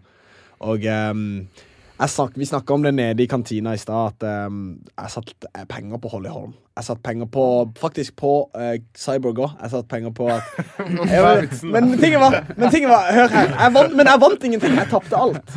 Fordi jeg var veldig spesifikke bets. Jeg satt penger på at Holly skulle ha TKO KO i løpet av 5 runder, og så satte jeg penger på at Cyborg skulle ha en submission i løpet av 5 runder. Cyborg, hun grappler jo ikke da. Nei, men hun har jo svartbelte i grappling. Ja, men jeg har trent med henne. Hun er ikke så sterk på bakken, skjønner du. Hun er jævlig sterk stående. Jeg har sett en video at hun løfter opp han Tito Ortiz i en grappling situation der Tito låser opp en triangle, og så bare løfter han opp, og så bare Pre-USA-da. Ja, det er sant. Small print. Ja, pre-USA-da. Men i hvert fall, jeg så ikke for meg at Cyborg kom til å knocke ut Holly Holm. Så den eneste formen jeg så for meg at Cyborg kom til å vinne på, jeg tror til og med hvis hun får folk ned på bakken, så tror ikke jeg hun en person som begynner å grapple. Jeg tror heller at hun tar posisjoner og slår. Føler jeg da. Det har han gjort i tidligere kamper. Nå måtte Gina Carano i Elite XC, eller vet du? Nei, det var Strikeforce. Strikeforce, ok. Da ground and pound. Hardt lenge. Og det er noe med den publikummen til den fighten. Det var bare masse damer, så det høres ut som en Beatles-konsert. Det er masse damer i salen, så det høres sånn det høres ut som Beatles-spiller, og alle damene gale. Jeg er fortsatt sur på hvem? På Cyborg at hun gjorde det. Hun mistet Gina Carano for oss. Gina Carano kom aldri tilbake etter det der. Det var herregud, Ronda kiss my ass. Men Gina kom over til min del av yrket. Hun ble jo skuespiller. Ja, faktisk. Hun ble skuespiller, ja. Hun drev på min. Det har jo Holly Holm, Ronda Rousey også har vært inne på det her. Men Rondas, vi kan ikke, The Great White Hype, vi kan ikke snakke om Ronda. Hun ble fra Don't be a do nothing bitch. Ja, akkurat det. Nei, en do nothing bitch. DNB. Ja, satan. Men ja. Hva det som kommer? Den kampen. Men vent litt da. Holly tappte, Cyborg vant på en decision unanimous, og det var jo fortjent. Hva synes du ikke? Absolutt. Og jeg synes også det jeg visste liksom ikke, jeg hadde veldig tro på Cyborg i den kampen her, men så vet jeg føler man vet ikke helt alltid hvem Holly som kommer til kampen nå. Du har sett hennes tidlige UFC-kamper, så brått så har hun ikke gjort det så veldig bra. Og så du ser i Ronda Rousey-kampen mot en som ikke en så bra striker, så gjør hun det veldig bra. Men jeg følte hun ble Det tøff, altså. Hun tøff som bare kjempetøff. Hun game hele tiden. Det ser du når hun kommer inn i buret der. Hun er steintøff, men jeg vet ikke. Hvis du bare ser på hvor langt. Jeg husker når hun kom fra boksing. Liksom, ingen hadde noe for du skal komme fra boksing og skal begynne med MMA, bla bla. Det var ikke noe særlig forventninger. Og bare de stegene som hun har gått siden da, det helt sjukt. Sykt. Absolutt. Så hun har vært gjennom en reise, men hun er jo 19-time fucking world boxing champ, liksom, så hun har gritten, liksom. Og hun har trent hun har trent med han Winklejohn siden hun var 17 år gammel. Så hun har de sparkene har hun inne. Det er ikke noe som hun har fått. Nei. Æsj! Ja. Æsj! Hver gang hun slår og sparker. Det er nesten som å se en tenniskamp. Ja, det er akkurat det. Men jeg hørte at i tennis har det blitt ulovlig å gjøre det. Hvorfor da? Å gjøre hva da? Å si hasj? Nei. Folk ble drittlei. Det er bare rike folk der. Jeg har betalt masse penger, vær så snill. Jeg gidder ikke å høre på det. Det er så distraherende at de har sagt du får ikke lov til å gjøre det. Hvis du skal puste, så må du puste uten lyd. Kjedelig, altså. Jeg tror Holm får en sånn av Dana White snart. Ja, det tror jeg også. Bitch, shut! Neida. Men vi skal over til kjapt vi må gjennom Fight Night før vi går til 2020. Så må vi innom Fight Night. Jeremy Stevens, Do Ho Choi. Og den første på maincardet det er Kamaru Usman versus Emil Weber Mek. Wow. Det er faen med fighten sin det. Valhalla. Det er faen med fighten sin, altså. Han har faen med bodd i Vegas en stund og bare trent. For han dro jo dit for å gå den første kampen. Men så ble det utsatt. Ble utsatt, er det ikke det? Stemmer det. Han fra 1. desember tror jeg, det var mye frem og tilbake. Så snakket med Emil, han fikk visum. Ja, han visste ingenting om det visumet. Jeg bare, kan du ikke pushe på det? Jeg har gjort alt vi kan gjøre for å få det. Og han hadde hus og hele greia liksom allerede leid? Ja, allerede leid for flere 100 000 eller hva det var. Og det var jævlig uklart. Og så var han game, eller han fikk visumet. Kampen var i gang, trodde han. Og så ga Usman faen. Ja. Hva var det som skjedde? Han var syk? Jo, han ble syk i oppkjøringen eller noe sånt. Så han var jævlig usikker en stund, og man så det på Emil og at han sleit litt med å finne motivasjon, tror jeg, i treningen. For når du trener for en kamp, og så plutselig har du ikke kamp, og så skjønner det. Men jeg er jævlig glad for Emil sin skyld, at han får denne kampen. Altså. Han har virkelig hentet denne kampen, så er det bra at han har fått den. Hentet, og så får han mye piss også. Det er ikke bare å fighte og trene, og liksom folk sier du har ikke gått kamp på 1 år og bla bla, og så visum, du vil ikke ha visum, og du bare det er liksom mye ting som kan distrahere da, men han er jævlig flink til å gønne på og møte opp på trening og fortsatt være da. Folk spekulerer alltid i sånne saker, og de vet ikke hva fighting er, og de vet ikke hva vi gjennomgår. Og det er liksom Emil er en sånn fyr som når han skal gå kamp, da er han der 100%. Altså, jeg har hørt, sorry, men jeg har bare hørt, og det jeg har forstått, jeg kjenner jo ikke Emil like godt som dere, men jeg har møtt han et par ganger, og han er sånn som, han presterer best under press, under lyset. Liksom når han sånn trening så kan han være flink og sånn, men når han går ut der og alle ser på han, det er da han stepper opp, liksom. Det som Thomas Formoe pleier å si om Emil da. Emil er ikke den beste bokseren, han er ikke den beste thai-bokseren, han er ikke den beste grappleren, han er ikke den beste bryteren, men han er jævlig god i MMA, og jævlig god når det gjelder. Det er fet sagt, altså. Det har vært veldig kult å høre. Du som er jo en av hovedtreningspartneren til Emil, hva tenker du er det Emil burde gå ut og gjøre mot Usman? Make it a fucking brawl, liksom. Bare være trynet på han. Og liksom, for Emil har et tøff hake. Han er bra cardio. Han er jævlig bra sånn sprawl and brawl-stil. Og lage en dogfight av det. Det er liksom Kamaru Usman, han liker å presse folk, og liker å liksom kunne bevege seg og finne boksedistansen sin og sånt, og bryte. Jeg har faktisk veldig tro på Emil i den matchen her, så det kommer til å bli dritfett å se.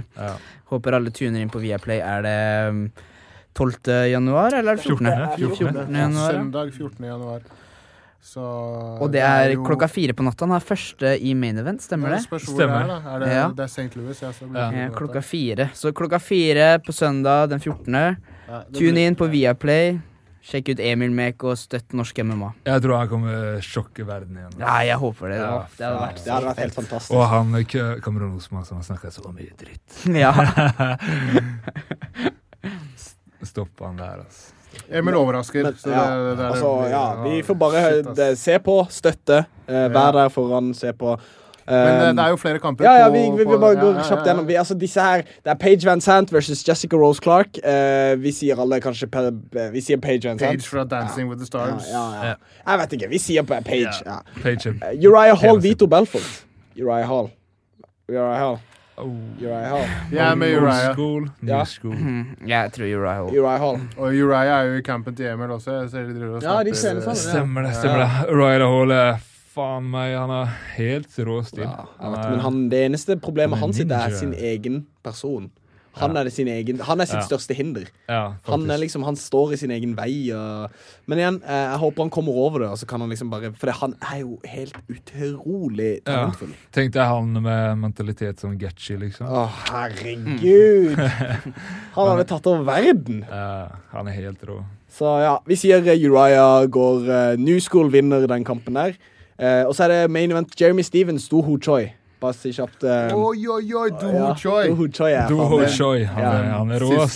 Han ser ut som han aldri fått si noe. Testosteron, Nei, han ser ut som en jomfru, og han ser ut som en gamer, en sånn nerd. Og så går han og slåss som bare faen. Han kriger, altså. Han ser ut som sånn boyband-type. Han ser ut som han har blitt satt der, som han har blitt lurt inn i det, eller et eller annet. Han snublet inn på en MMA-gym ved et uheld. Han snublet inn og bare var sånn der, I want to fight. Og så overrasker han som faen. Eller det er teknisk, det er bare... jeg gleder meg til den kampen. Jeg vet ikke hvordan Stevens reagerer på det der. Stevens er litt av en brawler også. Stevens er hard. Jeg liker Stevens. Han er fra Rufus Sports? Nei, han er fra San Diego, fra Alliance MMA. Det? Sammen med Dominic Cruz og de der folka. Men uansett, jeg stemmer Do Ho Choi. Fuck it. Jeg stemmer Do Ho Choi. Jeg digger Do Ho Choi. Du daddere. Do? Ja. Ok. Ok, 2020, Bane. 2020? UFC 2020. Han tenkte på langtidsplaner, hvor jeg er i 2020. Jeg håper jeg har... Men det er et sykt kort, men vi trenger ikke ta hele. Vi kan begynne på topp. Kan vi ikke gjøre det? For det er bare et par av de som er ganske interessante. Vi kan begynne på topp. Stipe Miocic og Francis Ngannou.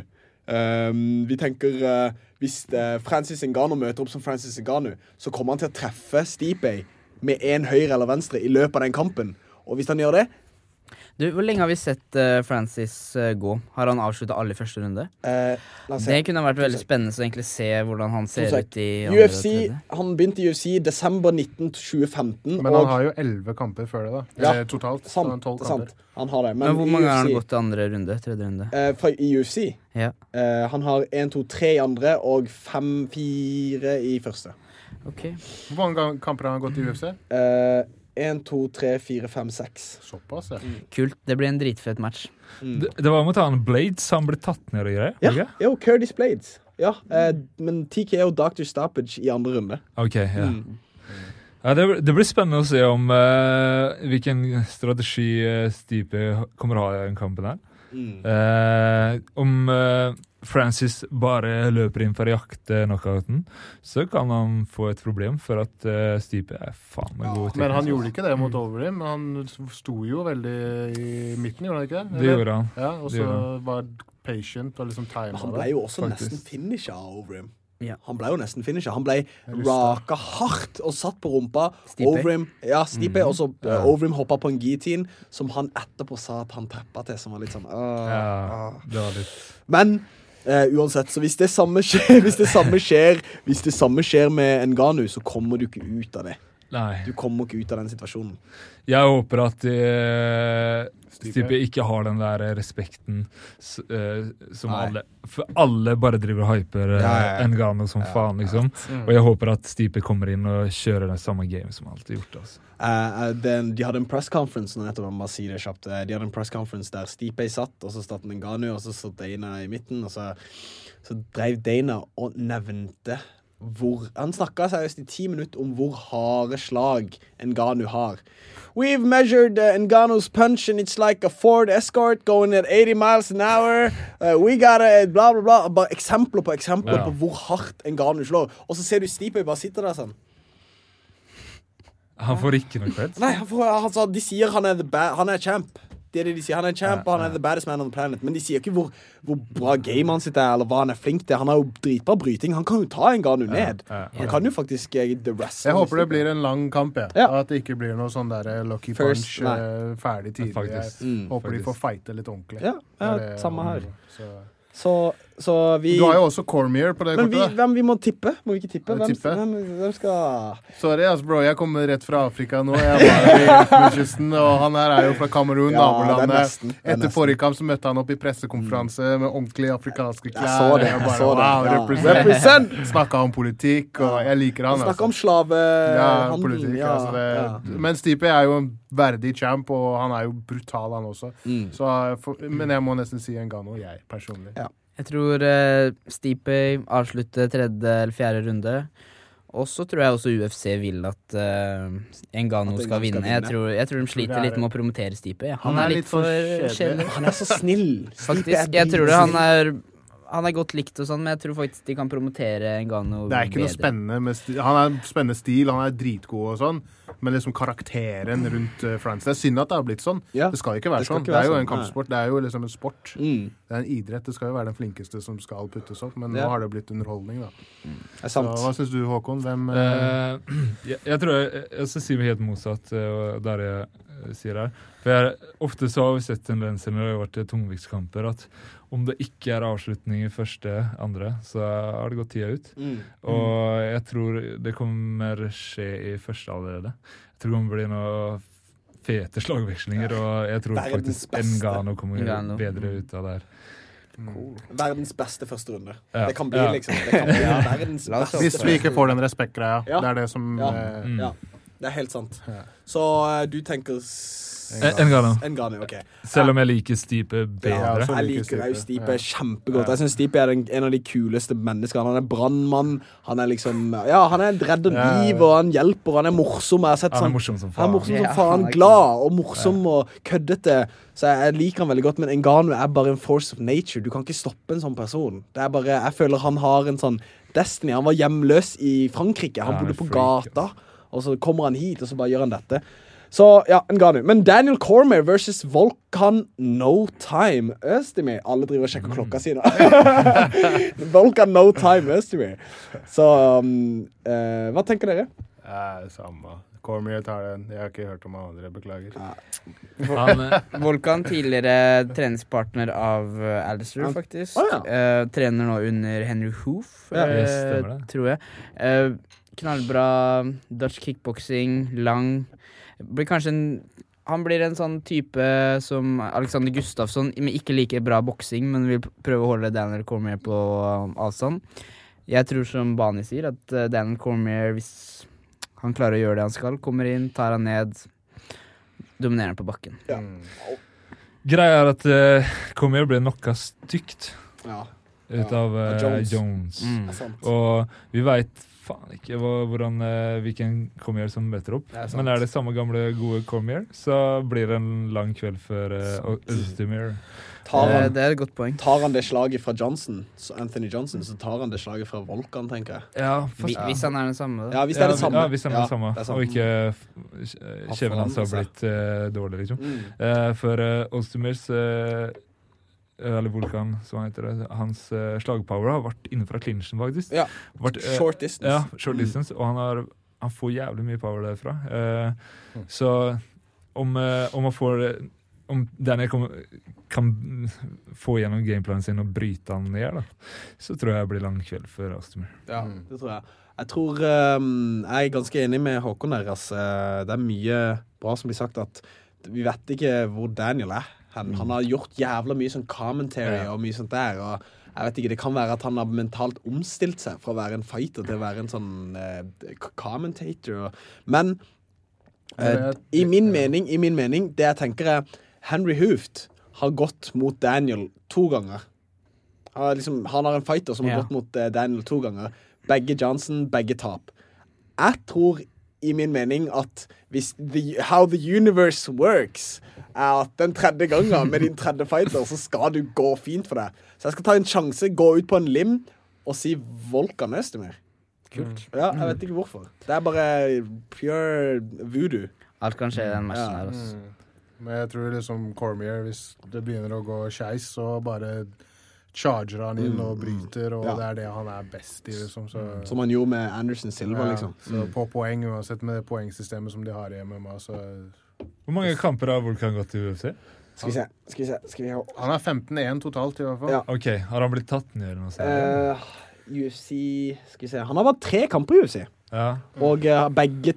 første gikk til 3. runde decision split mot Ovin St. Preux, og de 2 andre first round KOs, kjappe liksom. Jeg var i bakrommet med han Mirza da han møtte han i Stockholm. Ja, Misha Sirkunov. Ja, i Stockholm. Og så var jeg på bakrommet, og jeg synes Mirza så jævlig han så rå ut, og så bare ble han knockast.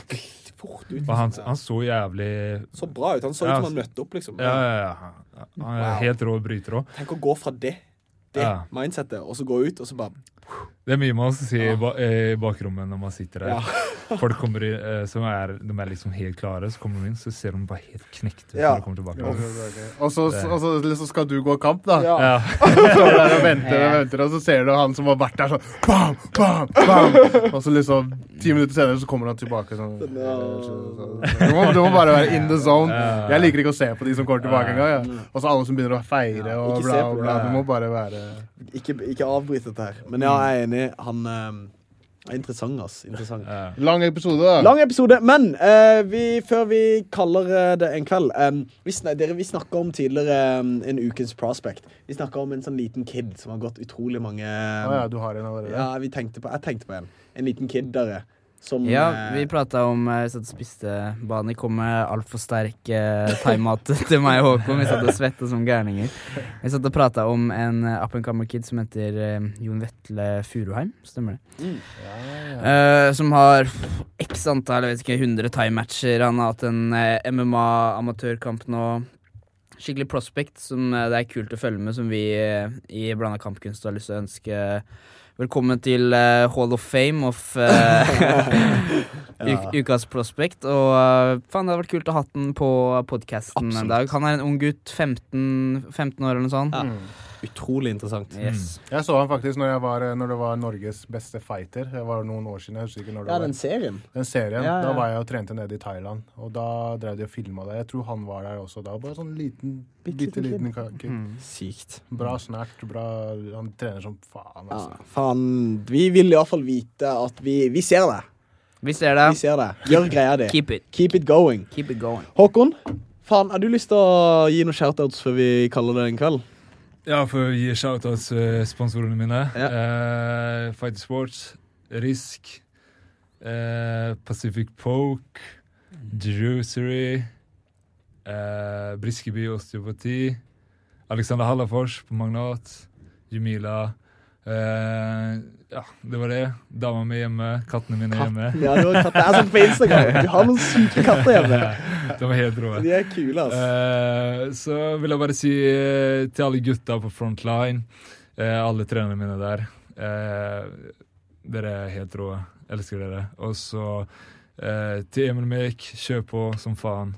Du tar denne. Yes. Det den beste... Det en av de bedre jeg har hørt. Den var veldig bra, Håkon. Og takk dere, gutta, for at jeg fikk komme. Cool. Takk for ølen. Du også, dere. Takk for ølen, Det her blir som å hoppe etter Virkola. Jeg vil takke Combat Corner. Jeg og Håkon har en samme personlig trener med Alexander Hallafors. som setter opp masse bra stæsj til oss, og hjelper oss å bli raskere, sterkere, mer tålende. Jeg også får hjelp av Tor Morten på Briskeby Hospati. Han en trollmann. Tusen takk til deg. Frontline, Sarpsborg Ski, tusen hjertelig takk. Ja. Yes. Kjempebra. Bani. Kjempebra. Nei, altså, jeg bare det sånn takkerunde? Ja, det takkerunde. Det nytt da. Ja, Peroni. Ja. Takker Peroni. Takk Elfenbenskysten. Takk Elfenbenskysten. Takk til dama mi som ikke drepte meg etter 2 uker sammen på ferie. Ja. Takk til den som kjøpte den turtlenecken til deg. Den har ikke du kjøpt alene, det ser jeg. Det dama som har veltet ut. Den faen med smil. Ja, du kler den. Det sånn bra stoff også, la meg kjenne. Det H&M. Cashmere. Men bare takk til familie, og jeg møtte jo bestefar når jeg nede i Elfenbenskysten. Det var veldig kult. Og nei. Det var utrolig fine videoer du la ut, altså. Vi snakket litt om det tidligere.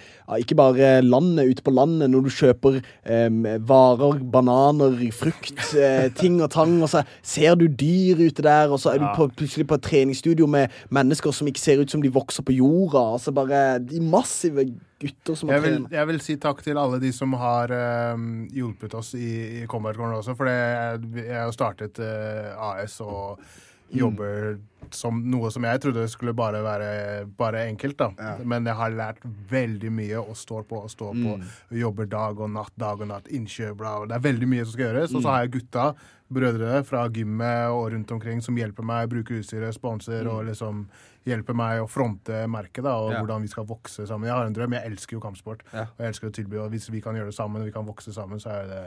Så bare takk til alle sammen, alle gutta, og takk til familie, og takk til podcasten dere gutta, og takk til kule gjester som kommer og hjelper oss også. Jeg setter skikkelig pris på det. Nei, vi får bare avrunde, altså, Khalid, altså, dette et nytt år, vi har utrolig mye planer, bare, jeg tenker ofte på det at du setter deg selv veldig mye store planer, så prøv å leve opp til dette her, prøv å gjøre det, ta en fot om gangen, ikke bli nedbrutt av motgang, bare gønn på, gjør hva du vil, gjør det som gjør deg glad. Jeg vil gi en takk til dere alle sammen, podcasten. Jeg vil gi en takk til Teaterhøgskolen, Kunsthøgskolen i Oslo. Gi en takk til der jeg tilbringer mest tid, liksom. All tida mi går dit. Så kjæresten min som setter pris på at jeg bruker 12 timer av dagen der og kan komme hjem og bare få mat servert. Ja. Life is good. Life is good. Vi setter pris på alle dere lyttere. Blanda kampkunst, Facebook, Instagram, iTunes, hvor enn du hører på podcast. Gutta, tusen takk for en fet episode. Takk skal du ha. Peace. Tusen takk. Bye, Felicia. Produsert av Rubicon.